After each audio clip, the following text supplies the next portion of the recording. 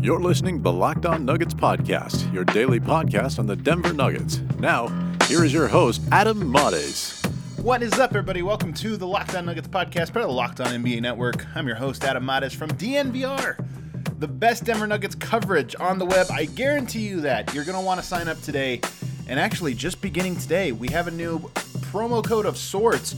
We're doing a competition over at DNVR where if you sign up using my promo code MARES, M-A-R-E-S, we're doing a month-long competition to see who can sign up the most subscribers. It's got to be me. If you do this, I win a year's supply of Breck Brewery, Breck beer, which is awesome. It's an awesome gift. I got to tell you, right now, Brendan Vogt is dominating this competition. It's only been live for like 5 hours, and already Brendan Vogt signed up like a dozen people. What is going on, people? Sign up, use the promo code MARES. I need the support. I'm telling you guys, this, just to give you a taste. So I know a lot of people are wondering what's going on over at DNVR. Is it worth it? Is it not? Tomorrow, Tuesday, we're going to have a brand new, the DNBA show. If you remember the old Stiffs NBA show that Brendan and I did last year, a couple episodes of, revamped, reorchestrated, and done professionally with two producers, super producer Kale, super producer Ali Monroy over at DNVR. We got our whole studio. Really cool. I'm really excited for it. I think you guys are going to enjoy it. It's just a fun show. I like how it turned out. What makes this play great? A weekly series where I explain a specific play. That's behind the paywall. You're going to want to see that DNBA show. That's free for everyone. Everybody gets to enjoy that one. What makes this play great? It's only for subscribers. It's a real cool 8 to 10 minute deep dive on a specific play.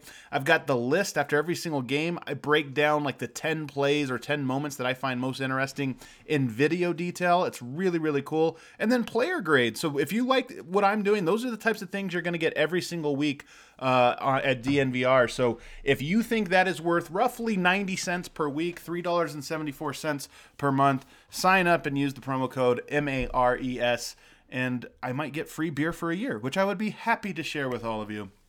Today's episode of the show, I'm going to talk about the rookie extension deadline coming and going, and the Nuggets not signing Malik Beasley or Juancho Hernangomez to an extension. Some really interesting stuff to talk about in that regard. In segment 2, I'm going to sort of preview, just very briefly preview the game. Won't have a show on Wednesday, but we'll have Matt Moore covering on Thursday and Friday. If you've checked out for a while and don't know, I guess I should check you up on some news. I have left Denver Stiffs. I have formed this new company, DNVR, which is a really cool startup, joining forces with the former BSN crew. And so on Wednesdays, Thursdays, and Fridays, I'm going to be over there at DNVR Nuggets Podcast. But Matt Moore, just a fantastic job, and I think honestly makes this show better, getting his perspective, my perspective. I think you get a little bit of everything, and it's really cool. Segment 2, going to talk preview the game, since this will be the last time you hear me over on this channel, and some of the things I'm looking for. And then in the final segment, have a little bit of fun. Going to share some predictions for the 9 guys that I find to be the most interesting on the roster. I'm going to predict their stat lines, or at least the key stats, so that should be a lot of fun. But let's start today by talking about Malik Beasley and Juancho Hernangomez not getting extended by the Nuggets. So the rookies, on their rookie scale, when you have an NBA contract, you get a first-round contract. You get 4 years where you are with the team, and then you are eligible to be extended, or up to 4 years to be with the team. Then you are eligible to be extended for up to another 5 years, I believe. Yeah, it is 5 years. Malik Beasley, Juancho Hernangomez could have gotten an extension all the way up until today. I know that the Nuggets were very interested in extending them, and that way you avoid free agency.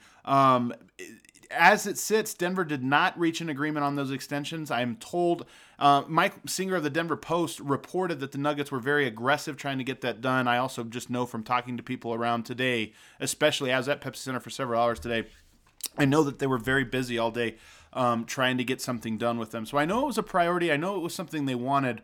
But, the players don't always want to sign the extension, especially when you look at the free agent class next year. It's famously very, very thin.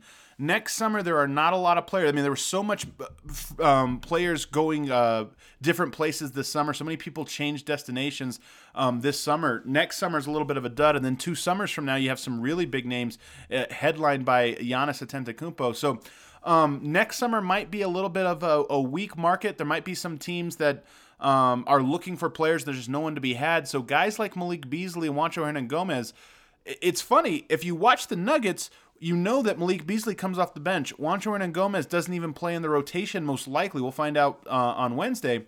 But he probably not going to be in the rotation to start. But I say this all the time. Those are guys that would play and be in the rotation on probably every other team. Both of them. They're that talented of players, and Denver just happens to have that deep of a roster right now. So there's going to be suitors for both of them. Now, the risk from their perspective is that, they're young. They could get an injury this year or just really, really play poorly. And maybe their value really goes south. It was reported that Denver offered a 3-year, $30 million to Malik Beasley. I think if he stays healthy and just does not completely go sideways in getting several more fights or something like that, if he just keeps his head on his shoulders and plays as well as he did last year, he's going to get more than that. And I think he knew that, and that's why that extension just kind of fell short. He, of course, hired Clutch, Rich Paul, to represent him, so he is... he has one of the more powerful brokers, agents and brokers in the NBA working for him. And my guess is that he knows and feels pretty confident that his market, barring an injury, his market is going to be pretty strong next year.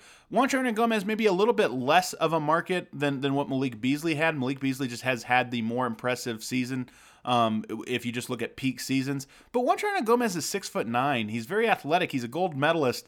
I happen to love the way he plays. I think he's massively underrated here locally in Denver. In terms of if it were me, he probably would have played a lot more than he did over the last couple years. But so he has a lot of value as well, and he's going to get a lot of people calling. Now, next summer it will be restricted free agency, which means that the Denver Nuggets will have the opportunity to match whatever offer comes in, assuming that they have the ability to do so if the number isn't too large. But Denver will have the ability to match them. I think, if just me sort of guessing what this means, Denver has some tough decisions ahead of them. There's a lot of players who can be restricted free agents or just free agents next summer. Mason Plumlee unrestricted, Torrey Craig unrestricted, Juancho Hernangomez, Malik Beasley, Jeremy Grant has a player option he'll probably opt out of. So there's all of those guys can be on the market, and then of course Paul Millsap as well. So Denver, there is a chance that Denver, everything goes sideways for Denver and things don't go according to plan and they end up losing a bunch of their guys. I don't think that'll happen. I think that, Jeremy Grant will be a high priority, almost certainly be a high priority. And guys like Malik Beasley, it's really just going to come down to, can they afford to fit him in? If he's a backup player, if they're going to stick with Gary Harris, can they afford to spend a certain amount of money to retain him? Do they need to make a trade, like trade Will Barton or somebody like that to open up some cap space to be able to, I guess Will Barton next year will be the only player really that makes sense to trade, to open up a space for him so they can keep him. I don't think that's going to happen. I think not coming to a term on this extension, which isn't a surprise, to me sort of signals that the odds of Malik Beasley staying in Denver past next summer are pretty low. And I even think it ups his odds of being traded at the trade deadline. And that's not necessarily a terrible thing.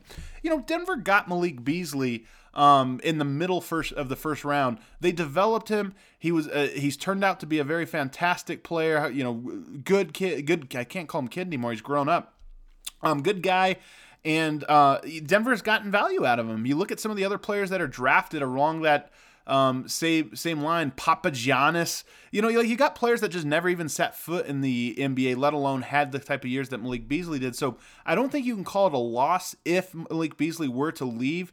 But Denver might have to try to cash that in before things get too far down the road. So maybe ups the odds a little bit just from my perspective on that happening. Juancho Hernangomez is a player that it just depends on the price. I'm guessing Denver probably really wanted to get this one done. His value right now, maybe they felt like they could get it a little bit lower since of how his season went last year and just the fact that he never played a full season.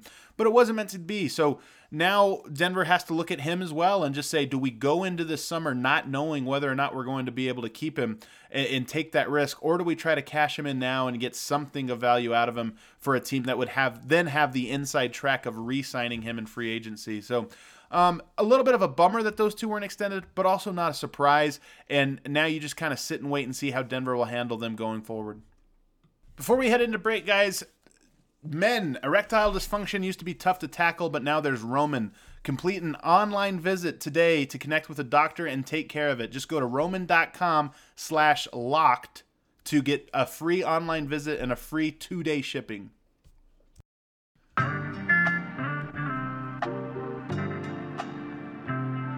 For the first time all season, let's preview a basketball game.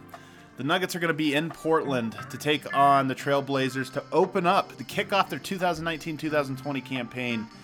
We're just 24 hours away from that, roughly 24 hours away from that. It's going to be really exciting. This game really reminds me a lot of last year's first game against the Los Angeles Clippers. You know, the Clippers last year and Portland this year are pretty comparable. If Denver was playing at home, they would be favored probably by 4 or so. Going on the road, they are, according to Vegas, 1.5-point underdogs. They opened as 3-point underdogs. That line has moved to 1.5, so a lot of people putting money on Denver in this one. And then 538 has the Nuggets as slight favorites, actually, 1-point favorites in this game. But I think it's fair just to call this game more or less a toss-up. The fact that it is in Portland, I think it's a slight edge to Portland. So don't freak out if Denver ends up not winning this game. But they certainly have a chance to, and I think it'll be I think it's in many ways a really, really good first game to kind of gauge and see, okay, where's this team at? How focused are they? Who looks better? Whatever. And it should be a lot of fun. Some of the things I'm looking at specifically in this game. Number one, everything always starts and stops with with Nikola Jokic, not Juancho Gomez, with Nikola Jokic, and I just want to see his dominance. I thought that in the postseason he was as dominant as we have ever seen him consistently over 14 games, and there were so many moments where he was imposing his will and just looked like he couldn't get stopped. I think Hassan Whiteside is the type of player that Jokic can really dominate, really just, Whiteside, not exactly a smartest player, certainly not one of the most skilled and nimble players, so Jokic can just really abuse him and really just kind of take control of this game and help set the tone, and I just want to see that.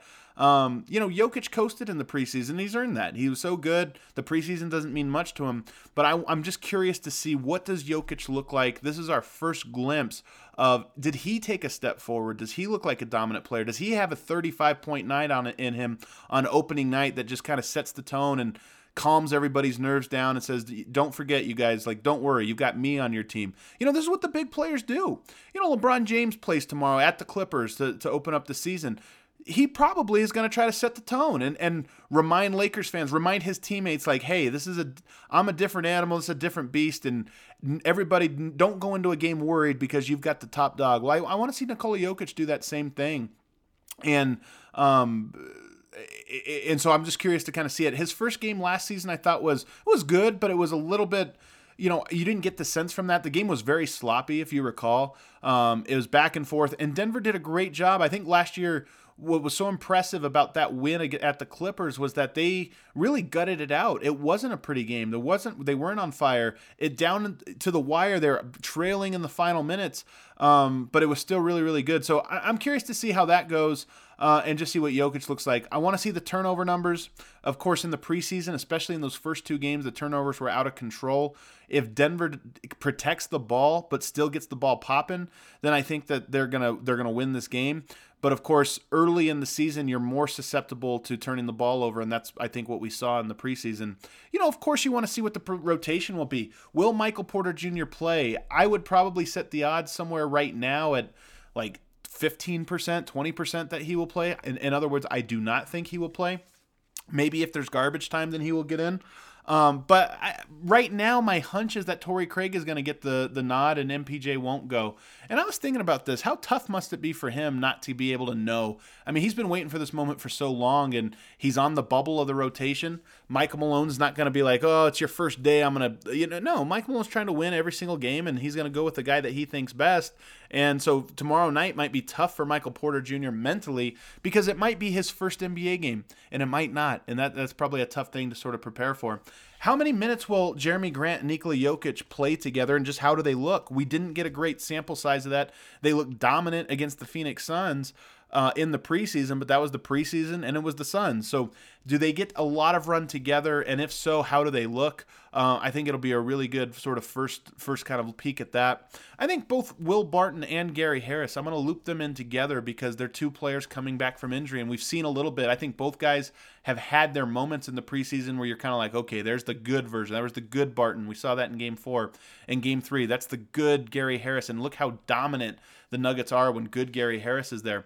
Do we get the good version of both of those? And just imagine how great that would look. Imagine if we got good Gary Harris and good Will Barton tomorrow. I mean, already you're like 50% the way there. If you just get one of Murray or Jokic or, any of these other guys, Jeremy Grant or Millsap, playing well, then you're going to be doing really well. So curious to see what both of those guys look like. If Will Barton is in the starting lineup, as I suspect that he is, does he look like the guy in Game 4 who I thought played a very in control and patient game, or does he play like the guy in Games 1 through 3 and half, or if not all of last season, that was just taking bad shots and head down barreling to the rim? I hope we don't get that guy, but I'm kind of curious to see it. And then lastly, Jamal Murray. In a lot of ways, he's the most interesting player tomorrow because this is such a big year for him. It's such a big matchup. Damian Lillard, CJ McCollum, both very good players, and I think we saw last year that Murray, I think the defining play for Murray, and I wonder how much this one comes up to him in conversations with like Michael Malone, but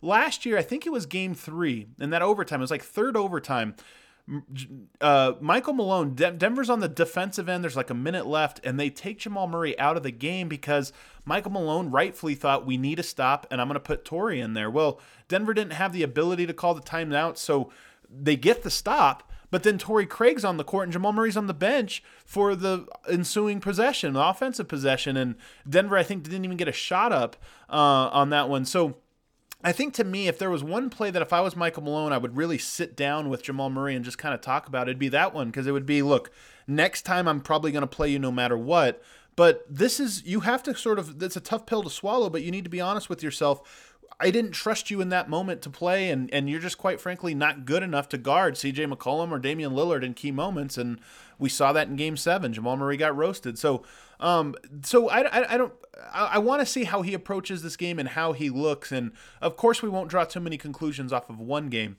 but it sure would be nice if on Game 1 Jamal Murray just looked like a more mature player, a more dominant player, and went toe-to-toe. So those are the things I'm looking at. It's going to be fun. Basketball is back, and now I think Nuggets fans are feeling that excitement, but they're also probably feeling that nerves. Nobody wants to start the season 0-1. So you kind of want to get off to that hot start, and I'm excited for it, and I'm feeling all of those emotions that you felt last year heading into the opener. When we come back on the other side, I'm going to wrap up with some fun stuff, predicting some stat lines, shooting from the hip on this. Should be fun. We'll be right back.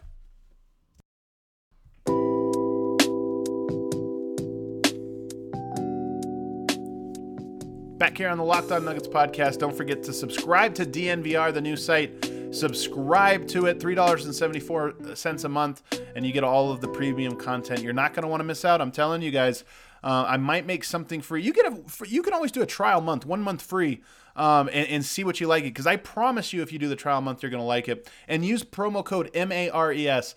And one last thing, people ask me sometimes, what can they do besides just subscribing to the show? Share it. If you read some of the articles that I've been putting out and you really enjoy them, share them on Twitter. I'll retweet you. And it just shows other people like, hey, other people are doing this, and it shows value. We have had our best month last month with only 7 days, and we're going to blow that number out of the water this month. So a lot of people subscribing and jumping on the bandwagon. If you are liking what you see, shoot me a message, and I'll share it with the world. Always good feedback to show other people that you get your money's worth with DNVR. All right, let's get into the predictions. Jokic's. This was, I think, it's weird that this is my most confident one. 18 points per game. That's down 2 points from last year. He was a 20-point per game scorer. I think he's going to be a lesser scorer this year, but on better efficiency. 18 points per game, 11.5 rebounds per game. That would be up. And I think with the rebounding, with Jeremy Grant in there, I just think the court's going to be a little bit more spread. Maybe we see some Juancho or Michael Porter at the 4. I think you're just going to have more stretchier lineup combinations to go out there. And I think what that does is that forces the defense to scramble even more. And I think Jokic is going to get a lot of putbacks and easy ones. So his efficiency going to go up, the rebounding going to go up. 8 assists per game. So up from 7.3 last year. I think that goes up. Some of these numbers, by the way, They could be higher if I thought Jokic was going to play 34, 35 minutes per game, but he's not. I think he's going to play 31 minutes per game just like he did last year. And so, like, on a per 36 basis, he might be really, really close to a triple-double. But I think 18, 11 and a half, and 8 is probably the number. But here's the kicker. I think 54% from the field, 37% from the three-point line. Both of those would be not career highs, but close in both accounts. And I just think that this will be more like his 2017 season, where he was just hyper efficient. I think he's going to get a lot of great looks, and Denver has so many good scorers on this team that I think he's going to be able to play that facilitating role more often than not. And I think that's a win for everybody, honestly. He'll have some big nights, and I think in the playoffs, his numbers will probably be back up around 25 points per game. But in the regular season, I think he's going to be able to distribute the ball a lot, and I think he'll have maybe a few more of those 12, 13-point games, but 12, 13 assist games as well. So I think it'll be 18 points, but more by choice than like by him slumping or anything like that. Jamal Murray, 20 points per game. I think he's going to lead the team in scoring. That's up from 18. I think he's ready to be the main option as a shooter, not necessarily as Jokic is still going to be the first option always. But Murray, I think now just taking a few more shots, getting maybe even playing slightly more minutes, although probably not. I think 4.2 rebounds per game, 5.3 assists. I've liked what I've seen from Jamal Murray, the passer, in the preseason, and I would not be surprised if he gets up to 5.3 assists. 38.5% from the three-point line on 5.5 attempts. That 5.5 attempts is pretty much the same as the last 2 years. That's why I don't know that he's going to be one of these Steph Curry types that's launching 9, 10 three-pointers a game. I think he's probably more of an all-around scorer type than he is one of these pure shooting point guards. I wouldn't be surprised if it got up to around 6 per game, but the fact that he had a game this preseason where he didn't take a three-point shot makes me think that he's probably not focused or thinking about, I got to up my three-point percentage. He's probably more focused on his all-around scoring arsenal. And so I think 38.5% on 5.5 attempts will be really, really good. Gary Harris, 16 points per game. He peaked at 17. I don't think he's ever going to be the usage, that type of usage before, but I do think that his efficiency is going to be through the roof. I've talked about this a couple times now, but Gary Harris is one of very few shooting guards to have a 60% true shooting in back-to-back seasons, in 2 seasons. Last year that dipped quite a bit, but of course the injury, I think he gets back there. I think he has another season in which he has a 60% true shooting, 39% from the three-point line, and just really efficient inside the three-point line, getting to the rim, finishing above the rim a lot. I think we get back to basically what the Gary Harris that we saw 2 years ago. And there's going to be nights, I think, where he goes off on the scoring.